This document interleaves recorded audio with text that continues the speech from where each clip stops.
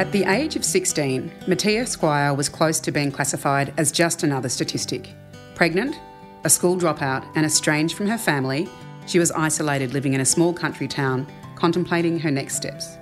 This episode tells the remarkable story of what happened next, when, against all odds and with the judgment of society against her, Mattea chose to have her son. The years that followed were tumultuous and uncertain as she navigated raising a child when she was still a child herself. At 19, with a 3-year-old in tow, unemployed and nearly broke, she felt destitute and broken. Fast forward to now, and Mattea is today an accomplished lecturer, speaker, business owner, board director, startup mentor and COO, who found a new way forward for herself and her son through the life-changing gateway of education and the catalysing power of a stranger seeing the potential in her that she couldn't see in herself. Mattea believes your circumstances should never dictate your potential and that the only person you are destined to become is the person you decide to be. Here's our conversation with Mattea.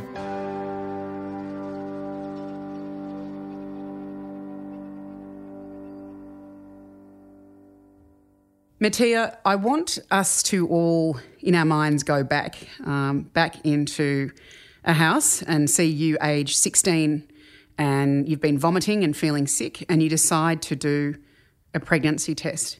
Can you talk to us about that moment as a 16-year-old? It's always difficult going back to that because I think that was the scariest moment in my life, or it was just such a catalyst of everything that was about to happen that I could have never imagined. So yes, it was funny because my boyfriend at the time, who's now my husband, we were in a split bathroom and you've got the toilet on one side and the shower on the other, and I told him before, like he hopped in for a shower and I said, hey, I'm gonna do this test now because I've just got to get it out of the way so I can stop having anxiety over whether or not I'm pregnant. And I remember doing the test and, it almost happened immediately that the second line showed up, and I don't know exactly how to describe what I felt. I think shock, denial. There's plenty of other words I could probably use. But the first thing I did is I walked up to where my husband was and I just held the box for the pregnancy test, and I held the pregnancy test up, and there's a very clear diagram on the back that says 2 lines equals pregnant. And he smiled at me, and then it was like that moment of realization, and he just said to me, "You're telling my parents." So that was the moment we found out. And at the time, my brain was just thinking a million miles an hour of, what am I going to do? I don't have, I had my partner's family there, but I didn't have my mum, I didn't have my dad, I didn't have any real family support when I was there.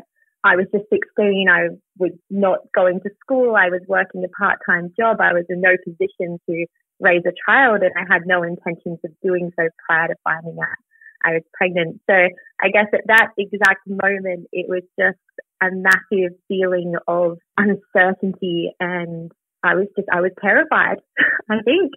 That was the moment. It was very scary.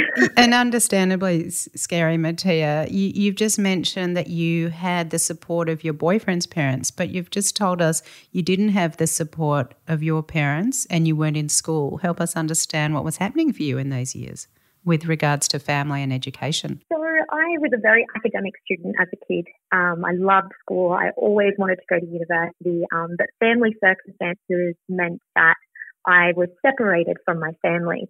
And as all teenagers do, we try to find our place in the world.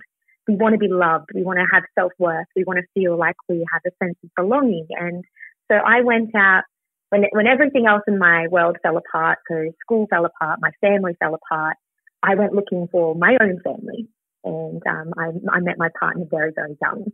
I got into a very serious relationship at a young age because that to me was me finding my place of belonging. I did end up reconnecting with my dad. I was still talking to my dad, but he lived in a different state and he had, he'd begun a new relationship and had a new family. So I think I also placed a barrier between myself and my father because I felt like he had moved on and I know that my dad didn't feel that way, but when you're a teenager and you've got all this stuff happening at once, sometimes we get so caught up in what we think the situation is, or we get prideful and we don't want to ask for help. So at that time, I didn't have much contact with my dad, and unfortunately with my mother and what happened in the past, she was not a person that was healthy for me to have a relationship with, which was something that I struggled with for a very long time, accepting that not everyone gets your healthy mother-daughter relationship, unfortunately. And when you're pregnant, you're going to bring life into this world, your mother is the person you want by your side. So that definitely played a huge part in the uncertainty and the way I felt about I myself becoming a mother. So yeah, it's definitely, I was a bit isolated at the time, I would say, but I did have really good friends, and I think that you can also build support networks around yourself, and they don't necessarily have to be blood related. So while I say I was estranged, I still had people. Yeah. Sorry. Let's go back to that moment. You've got the 2 lines on the pregnancy test and you say, let's tell his parents. Yeah. What happens next? Well, my husband's mum, she already knew, immediately. She's like, positive. And I'm like, yes. She goes, okay, what do you want to do about it? And I said, I don't know. I was just in such a state of turmoil. I was so confused, afraid, thinking about what it would be like when my mother found out. Telling my dad was nowhere near as scary as telling my mum. But I was just afraid. I wasn't ready. I didn't feel ready. I didn't feel equipped. There was just so much self-doubt happening in my brain at that point in time. So at that exact moment, I had no idea what I wanted to do. But the very next step was you had to go to the hospital to the health nurse, where the hospital then had to do another test to make sure that you definitely were pregnant. I did that, and we had this discussion, and she made me write down the pros and cons of me keeping the child versus not keeping the child. And it didn't look good on my side. I didn't have my mum or my dad around. I was 16 and pregnant to my 16-year-old boyfriend. I dropped out of school. It didn't paint a positive picture.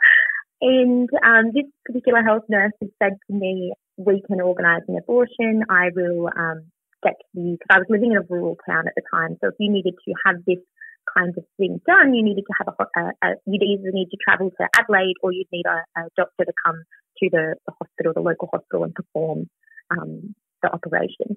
And so she was like, I'm going to contact them and organise it. And so she'd kind of gone ahead saying that I was going to have this abortion before I'd even really made a decision for myself. And I was almost 100% convinced, because she was telling me it's just a sperm and an egg. It's not live. It's only 8 weeks. You don't have to go through with it. And it's like everybody was telling me to have an abortion.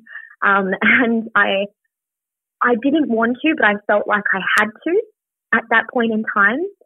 And the moment for me where I put my foot down and pretty much told everybody else to suck off was, she said to me, look, you still have to get an ultrasound even if you decide to terminate. When you go for the ultrasound, tell them that you don't want to look at the screen.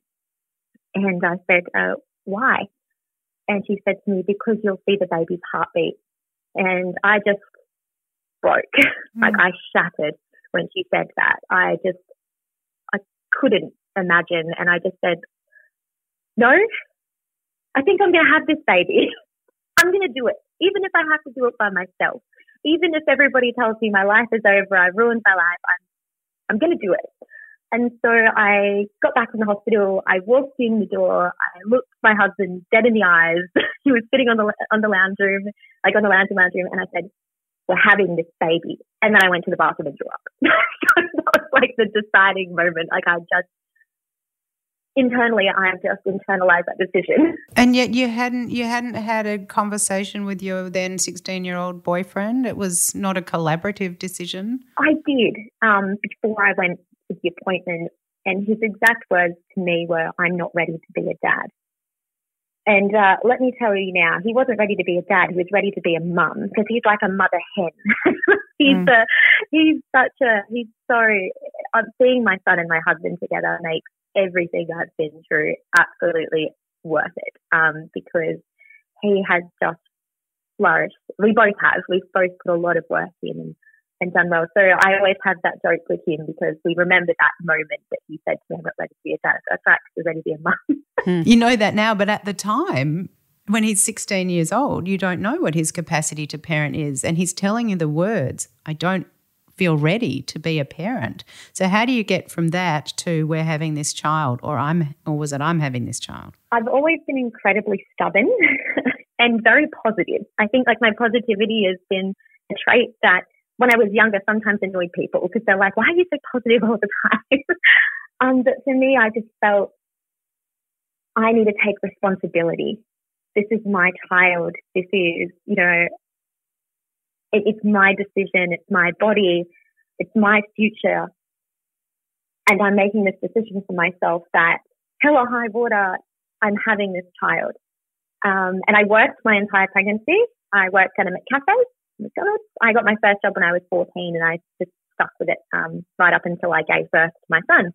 And, so I was like, I can earn my own money. I can buy everything I need. I can make sure that, my child has what they need and that I can support them. And so once I make a decision, I'm very good at sticking to it. So that was it. So I am lucky that, my husband, who was my boyfriend at the time, he did step up and he did become everything that I believed he could become. But at the time, I'd already made the decision that if it had to be just me, then that was okay too. And had he dropped out of school as well? Yes.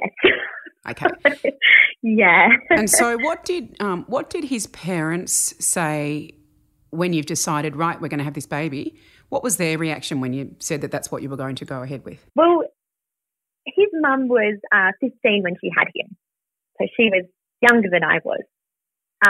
So she had been there and she knew exactly what I was about to walk myself into. And she said, I will respect your decision and will support you regardless. So that was really good. Like, I know that they wished that we had waited and that we were, a bit more mature before we'd have to take on this world of responsibility of raising a life, bringing a life into the world. But they were supportive. So I was really lucky that I had them and also my dad. So my mum, unfortunately, it was like I was proving a point to her that I didn't have a future. But my dad said the most incredible thing to me. He said, look, I'm disappointed that you are having a child so young, but I would be more disappointed if you made a decision that you didn't really want to make. And I needed to hear that so much because I needed at least one parent to believe I could do it. So my dad, he's the apple of my eye. I love my dad, and I was able to reconnect with him when I was 19, and I have a very close relationship with him now. Yeah, the majority of people, though, it was along the tone of you've ruined your life, you had so much potential, and now you're going to not have that anymore. So it was a very big challenge to block out the negativity and focus on those who were there and did believe I could do it. I mean, as I'm listening through my psychological ears, we talk often in psychology about risk and protective factors. And when we're listening to a story, we're often thinking, well, I'll speak for myself, I'm often thinking about those risk and protective factors that either wrap around someone or can be, a challenge for someone. And on paper, Mattea, you have several risk factors. You did as a 16-year-old. You're not at school. Your boyfriend's not at school. You're largely estranged from your mum. Your dad's in another state. And yet what I'm fishing for, and I know you've intuitively, innately done this, I think, is the optimistic lens. And so I'm thinking about what those so-called protective factors are for you. And it sounds like they're very much the acceptance of your father to make your own choice, the support and love of your boyfriend and his parents, and also you've mentioned some good friends. And we know that a rich repertoire of friends is one of the strongest protective factors any human, and particularly a teenage human, can have. What do you think the factors were that helped you ride through this very challenging period in your life? It's hard thinking about it because it's so much easier to think about all the hardship and all the difficulties than it is to think about all the positives and the things that did get me through it. I think when my son was born and, I held him for the first time, it was like something inside me just clicked and said, you made the right decision. Like, you are going to give this boy the world. And it might take you a while, but you'll get there. That's not to say that there weren't massive hurdles to overcome, my own insecurities, my own self-doubt, mental health issues. I struggled quite severely with depression for a while after my son was born. The pressure of society to not just become another statistic. People hear 16 and pregnant and it's like a stereotype of, unemployed, uneducated and single, or, there's common stereotypes that people associate. And even now at my age and the things that I've done in my life, I still sometimes run into people that when I say it quite confidently that I have a son and I am young, because to me it's a strength. I don't see it as a weakness anymore. But you can see that it challenges their idea of what someone who started where I started should look like. And, I think that's important that I challenge those perceptions. When we've spoken prior to this podcast, you've spoken about the idea of story and that's your right to define yourself. And what's that quote that you've got at home? Oh, the one I have posted everywhere. So my favourite quote is, the only person you are destined to become is the person that you decide to be. And I love this quote because it talks about like your decision, because so often we put ourselves in boxes or we assign ourselves with labels, and then we tie our identity into these things and we trap ourselves, we limit ourselves, we don't believe that we have potential because of our circumstances. My circumstances as being a 16-year-old, pregnant teenager were not ideal.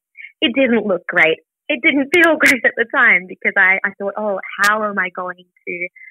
How am I going to make sure that I am able to provide a life for my son and to, make sure that I don't fall into these boxes and these labels. And it was just a constant battle with myself to not let other people define me, or to not let my inner voice become their voice, to not let them channel their beliefs into me and let them become my beliefs. So for me, my leading things and the advice that I give to all young women, regardless of whether or not they've had a child, young or not, is don't let other people define you. Make sure that you are kind to yourself when you talk to yourself. You catch yourself beating yourself up. Take a moment and appreciate yourself more. Don't let your self-worth be dictated by other people. And think about the things that really mean the most to you. So whenever it got really tough and I felt like I just couldn't go on, I would take a moment to think about, if I gave up now, what would I lose in the future? What would that mean for my son? And that pushed me through so many different times in my life. Navigating a relationship where you were children when you got together is a whole other area. Doing my double degree at university while raising a toddler and working, like shift work, was a whole other layer of that. So for me, it was constantly reminding myself, what do I value? What do I want to achieve, not just for myself, but for my family? And, just really centering myself around not letting those labels dictate to me what my potential was. What do you value and who did you want to be? Well, I always valued, my relationships. I really deeply love my friends and my family. When I had my son, I wanted to give him the gift of family where he was unconditionally loved. I think that a child should always have unconditional love. And so I wanted to build an environment where he knew that he would always be loved, that he would always be safe, and that if he fell down, there would always be people there to help him get back up. So for me, that was what pushed me to become a better person, to nurture relationships that I knew would, help me become a better person. I look back now and I look at some of the decisions I made and I shake my head, but I also realized that I was just a child and I can't be too hard on myself because we are constantly changing and growing and becoming better people. Yeah, hearing you say that, you could say I was just a child and I didn't have all the answers, but I think you could reframe that and say I was a child and yet I made these decisions, I made these choices, and they've served me well. Yeah, I always wanted some medication. I hit rock bottom at one point where, you know, everything was falling apart around me. I was trying so hard to make things work, and it was like I was hitting my head against a brick wall, and I got intensely bullied at one point on social media. You know, teen mums, we make an easy target, unfortunately. You know, I tried so hard not to let what people thought about me or say about me get to me. But, you know, if you constantly hear bad things, it's really hard to not let them affect you. And I just felt like I'd been defeated. And as I was sitting there in my defeat. What age? Wondering whether or not it was worth 19. 19 at this point. Sitting there, I thought, it doesn't get worse than this. I had no job. My relationship had fallen apart. I was being bullied online. You know, my mum had been in and out of my life, and unfortunately not in a good way. And I thought that, you know what, they've won. I am just a teen mum who hasn't accomplished anything. I'm not going to be able to give my son what he deserves. I'm not the things that I wanted to be. And so it was just like this level of defeat that I never thought I would feel in my life. Like it was like rocks constantly sitting on my chest to the point I couldn't breathe. And I just felt like that from the moment I woke up to the moment I went to sleep. And so how did you go from that to, you've done an enormous number of things in the business world now, and I know you're involved in startups and you've got multiple university degrees. How did you go from that moment of sitting in that moment of defeat to then moving into an education pathway? I rang my dad, which I usually only did during very drastic times because I'm a prideful person. I wanted to prove a point to people. This is another thing that I had to learn, is it's okay to ask for help. Like if you ask for help, it doesn't mean you're weak. It means you're strong because you recognize, hey, I need a hand up. And I rang my dad. I said, Dad, I can't do this anymore. Like I've tried. I really have. I've done everything. I've tried so hard and still I failed. And he put my stepmom on the phone, who I didn't know very well at the time. And she said to me, look, it's okay. Come up here to Queensland, move here and give it another go. We'll help you. And I just thought, oh, but I'm going to be a burden. I don't have anything. I can't support myself. Like I've lost my job. And she said, it doesn't matter. Just book the ticket and we'll pick you up at the airport. I had $700 in my bank account. That's all I had to my name at this time. I'd lost my job and I was, at the time, you know, I was doing it by myself.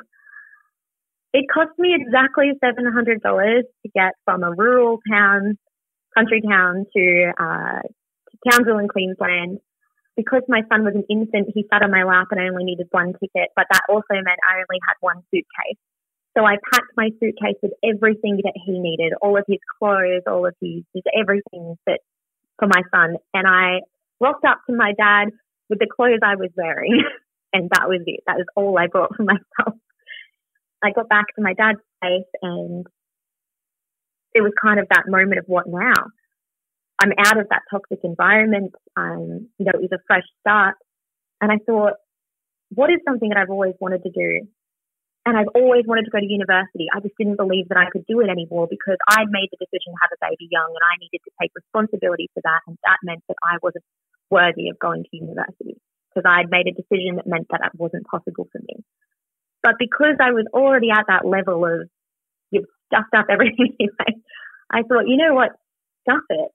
I'm going to give it a go. So I applied for a tertiary access course, which is a 6-month course that you do to get your required credit points to get into university. And I remember the first day I went to uni, I was literally shaking from anxiety because I thought, who do I think I am that I can do university? I haven't completed high school. I don't know if I am still academic. Like, can I really do this? I have a job as well. I got a part-time job as soon as I got to Townsville. I've always worked because I always feel like I have to make sure that I can support myself and my son. That was one thing I never let myself not have, and that was a job. So I got a job at the casino. I was doing shift work, and then I entered into this tertiary access course.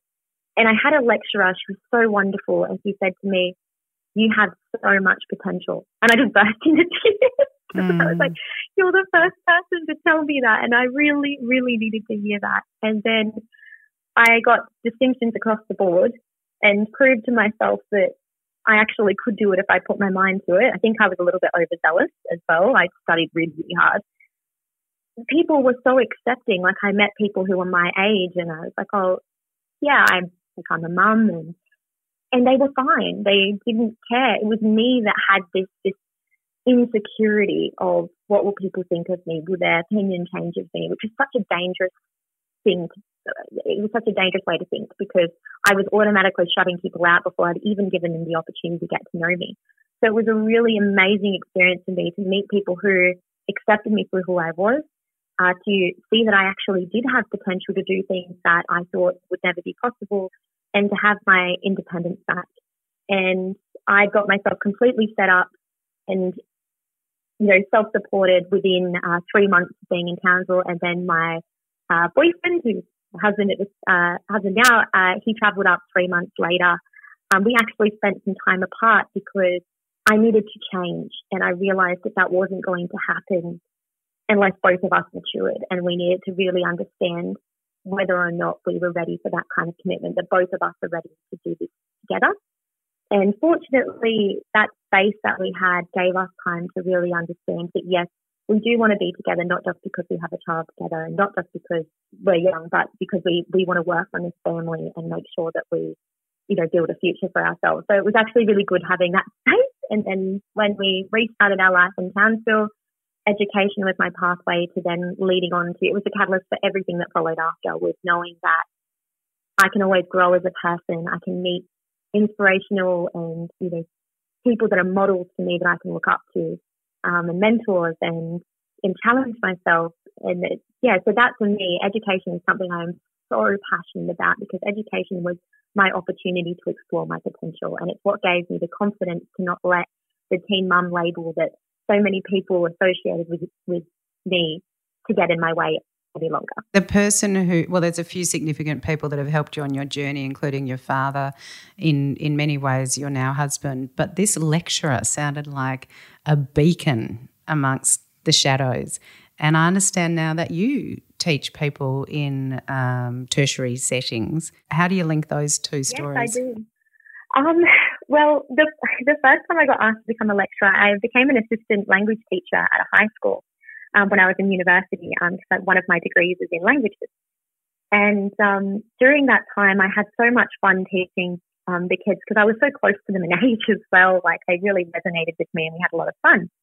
And so I designed all of these different lesson plans and stuff. And the principal of that school was close with the head of the Academy of Modern Languages at the university, and who was running the program. And they said that because of how well that I had done these activities with these kids, and they offered me an opportunity to become a lecturer for the Academy of Modern Languages. So I started lecturing before I'd even finished university.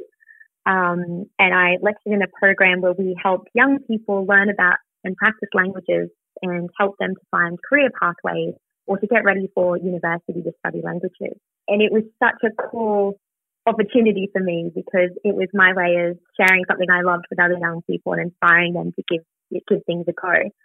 And that led to me teaching at the university for a few years. And then I moved to Sydney. And through all my work with startups, I was invited to join as a fellow of the Centre of Entrepreneurship at the University of Business School, Sydney. And I specialise in marketing and branding, specifically personal branding.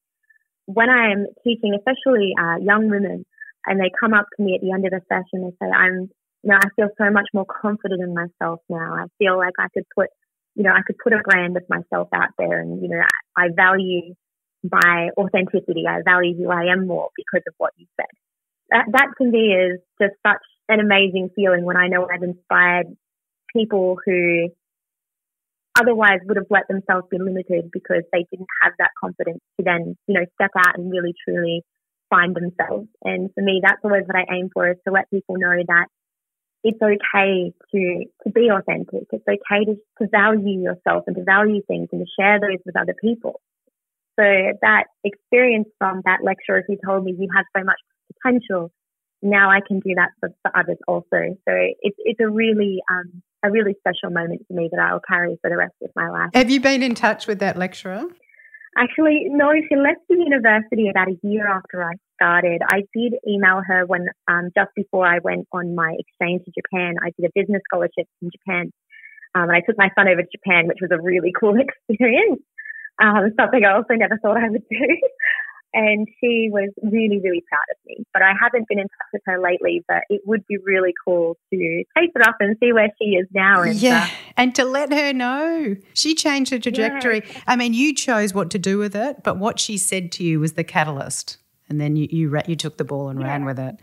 Yeah, there's so many people. I think a lot of us have a story of someone who gave us a gift like that at some point, and how the world would be if we all made a point of reaching out to that person at some point. You know, it would just fill her cup up no end. I'm sure she sounds like an amazing person, and she would just be over the moon, wouldn't she, to see what you're doing and how you're paying it forward in extraordinary ways to young people. I feel like my shoulders sat back. I sat taller when you were talking about the power of personal brand and not being limited by self-beliefs. As you were speaking, I felt my body language change. I watched her. She did straighten her shoulders up.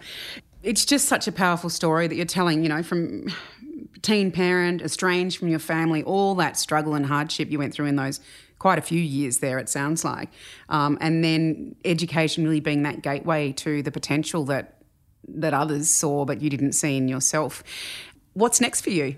Well, I just joined a online education company, STEM education company, where we help to get creative and to challenge themselves through game design, which really aligns with my love for education and innovation.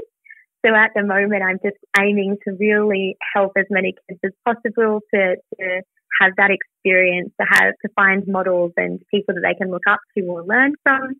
I'm still a fellow for the Centre of Entrepreneurship and a startup mentor at the Sydney Startup Hub.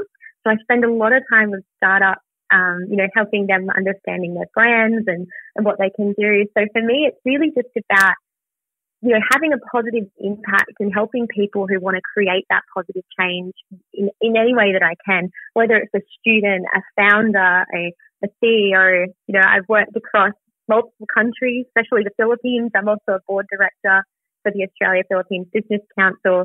We just did a national charity campaign that we raised over $70,000 to help students who were struggling through COVID. So for me, I'm just really attracted to things where I know that it's going to make a difference to other people's lives and that I can apply my knowledge and my skills to help them along the way.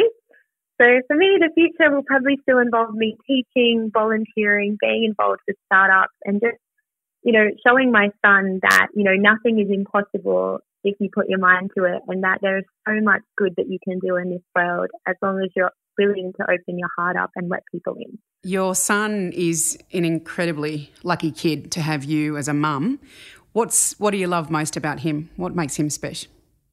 I love that he just has this, he has this way of always being my strength, even when he's not even intending to do so. Just the tiniest mannerisms, the random things he says sometimes. I remember my husband and I were driving back from something and he was in the back of the car and he said, "You know what, Mum?"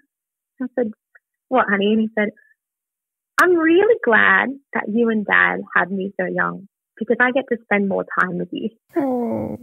And my husband and I would just both look at each other, we're like, time to go get ice cream. Oh. He comes out with stuff like that sometimes, and I'll take him to business events sometimes, if kids are allowed. I took him to a Cisco women empowerment event one night, and it was so funny because he just turned on little salesman mode, and he was like, "My mummy knows everything about LinkedIn," and he was just talking about all these amazing things that I do, and I just didn't realize he paid so much attention. It's like, I didn't know that you knew that I did all of this. Which is the power of parenting, isn't it? It's what we do, not what we say, which is also leading me to one of our final questions. I just want to backtrack just to your own father, because there'll be people listening there'll be parents listening who have concerns about their children, who feel that their child's not on the pathway they should be on or is deviated in some way.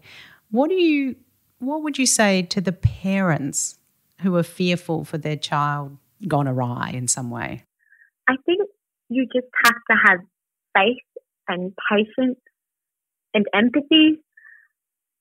Kids are going to make mistakes, and they're probably going to have to take responsibility for those. And in the context of a teen parent, I have never met a teen parent that wasn't harder on themselves than society could ever be.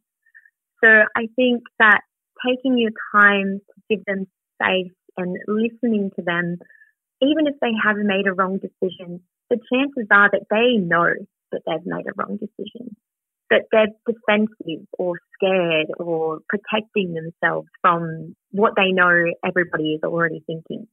So coming at it from a place of kindness and understanding and giving them the space to talk about how they feel without judgment, like my dad did. He said, I'll be honest with you, I'm disappointed, but at the same time, I want you to make the decision that you know is right for you. And that, my dad had no idea how much that impacted me. So it's really just about understanding that they're their own human too. They feel so deeply. And when they're in places of strife or trouble, that's when they need the most of the love that you have to give. We always end our chats with extraordinary people like you, recognising that life is pretty messy a lot of the time and throws curveballs at us. Who do you think is doing human well? There's a lady that I absolutely love and adore. Her name is Michelle Duval. She's the founder and CEO of Fingerprint for Success. And she's someone that I look up to immensely, because she is the kind of person who she has all the time in the world for you. She launched a company. She was a coach before people really knew what coaches were. When she'd say she was a coach, they'd ask her of what sporting team. She's all about the same sort of vision as me, as helping people understand themselves and their strengths and their unique strengths, and not seeing their shortcomings as negatives, but more as blind spots and opportunities. So her whole way of helping people understand themselves better and make better decisions for themselves is something I really value. And the fact that she has been someone that I could share my story with and learn from throughout my journey as an entrepreneur, as a businesswoman, as a woman in general, she's someone I really, really look up to. Well, thank you for being the woman you are. It's been an absolute privilege to hear your story, and you're one to watch. You just keep achieving remarkable things. So thank you for being so honest and real with us today. Thank you so much for letting me share my story. It's been awesome.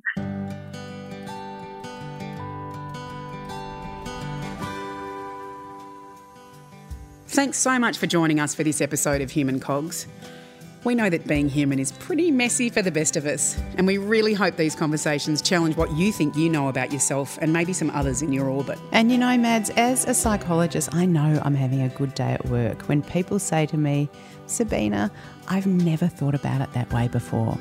That's what we hope your experience will be listening to Human Cogs. So if you want to find out more about other episodes or about this episode, jump on our website at humancogs.com.